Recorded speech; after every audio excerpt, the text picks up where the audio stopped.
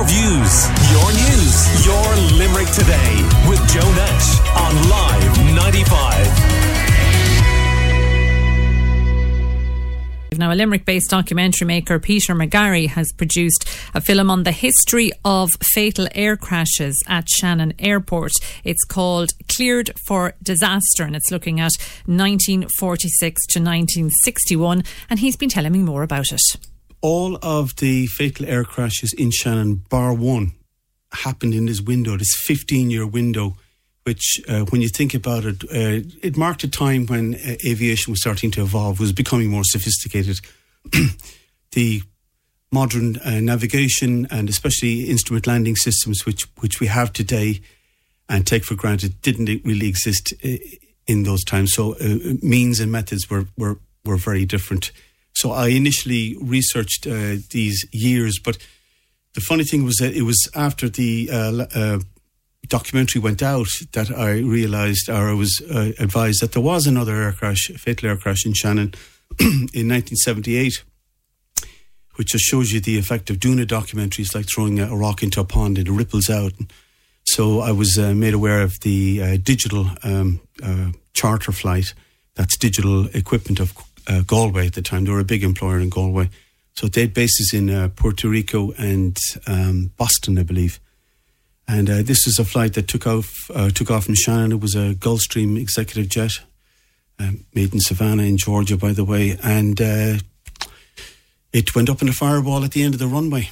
Killed everybody on board. And prior to making my documentary, I thought I knew it all, but it didn't.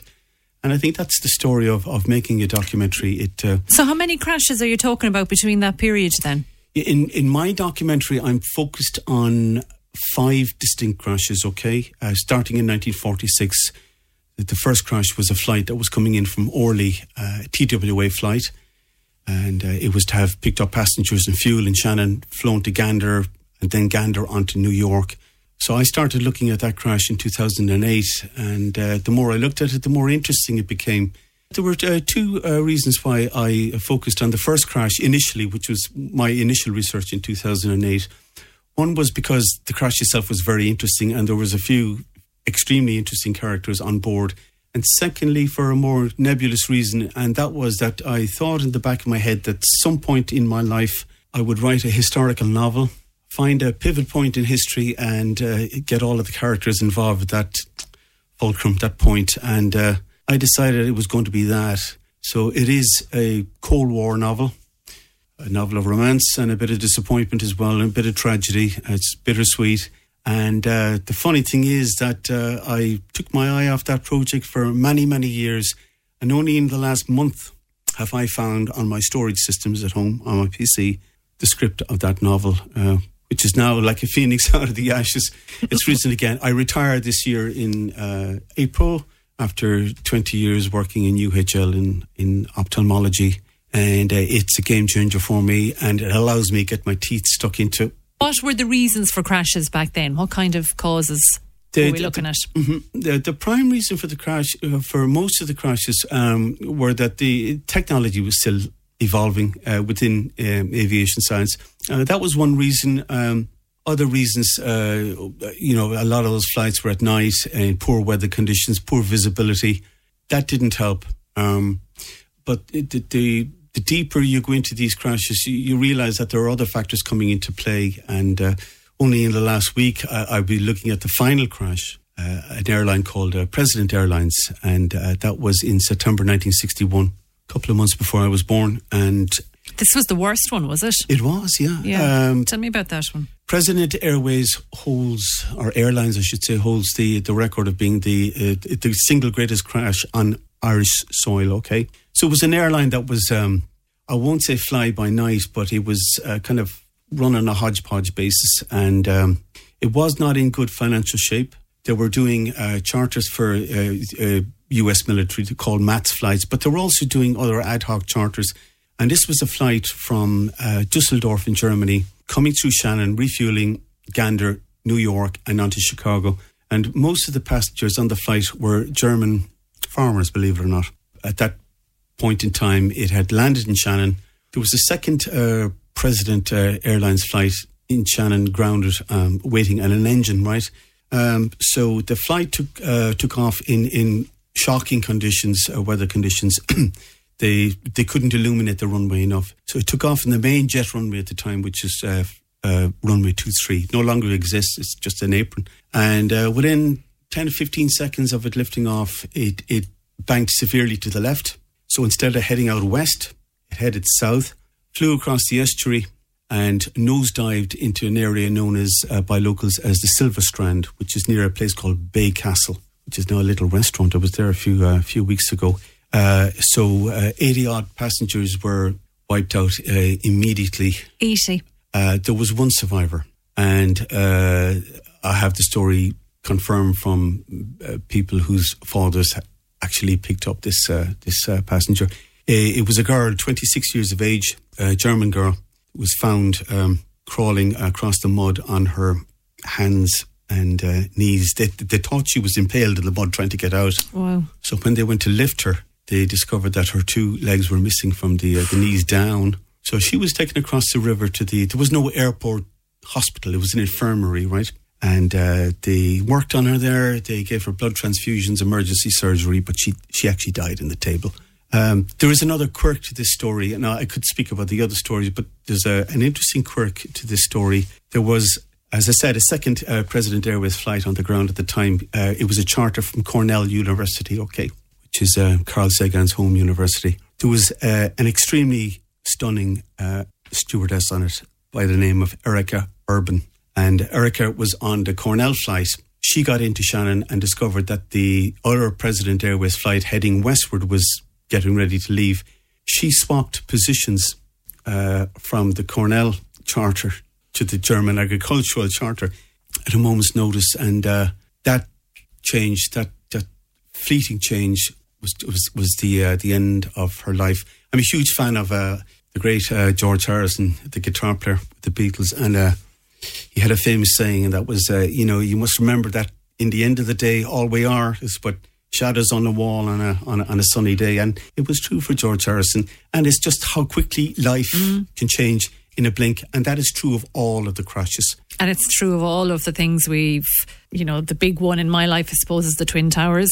And so many stories like that. People who were supposed to be in that day or weren't in that day, or just one little decision made. Just one little decision will take you either way. Take you either way and make a huge... Now, that 1961 crash you mentioned there, did that pave the way for the safety record then to change? Was that the turning point, or how did the advancements in safety? Yeah, by 1961, airlines like President Airlines, they were buying second-hand aircraft from airlines that were moving to jets, which were inherently more reliable.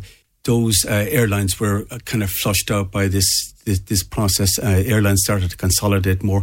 The safety record went up a little bit. One of the very interesting disasters was a KLM flight, the Triton, which happened in 1954, and was another gruesome event. The flight took off, captain re-extended the undercarriage, developed drag, and it landed in the middle of the Shannon, broke into three. Passengers in the rear of their aircraft were drowned. Others were asphyxiated by petrol fumes. Some of them made it out onto the tail. Some of them were washed off the tail. But the extraordinary thing about Shannon at the time, and it is shocking, and I'll tell you why, it's 1954, it's the Sunday of the All-Ireland hurling final. The plane crashed. The tower didn't realise that it crashed. With less than 1 mile from that airport, the navigator of the aircraft got out, swam across the river, crawled on mud into the airport. First group of people he saw were Aer Lingus baggage handlers. And he said, "Do you not realise that we've crashed?" And the boys just turned away and they just kept on smoking their cigarettes or whatever. He had to go to the tower to say, "Listen, we've crashed. You need to get some boats out there." Wow. But in the meantime, that's 2.5 hours had lapsed. In the meantime, people were freezing to death and drowning out there. It's extraordinary.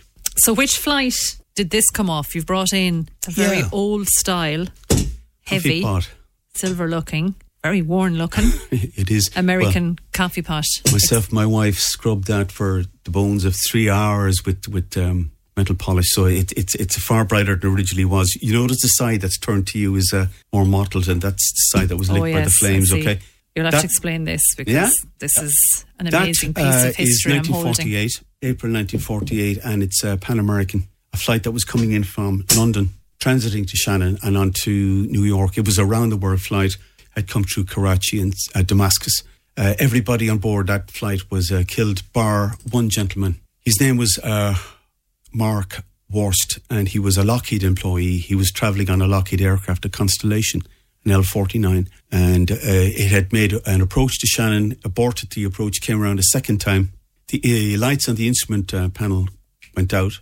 They got their altitude wrong, and they hit a stone wall 2,300 feet short of the main runway that they were intending to land on. So Mark was the only survivor, and the mind-blowing thing is that his wife was a nurse in Limerick. She was out at the airport to pick him up. She saw the crash happening. Mm-hmm. So she went with the rescue team across the field, 1.5 miles, 2 miles, expecting her husband to have been consumed in the flames.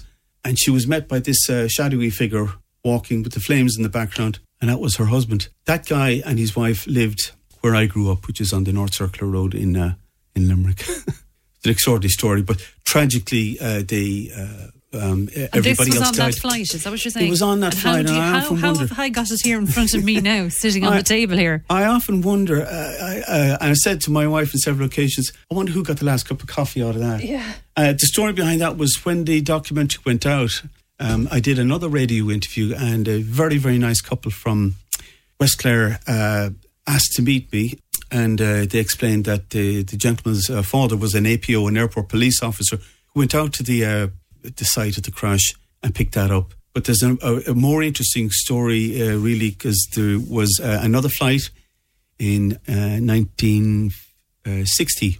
It was an Italian flight, had started in Naples, Rome, Shannon. I was going transatlantic.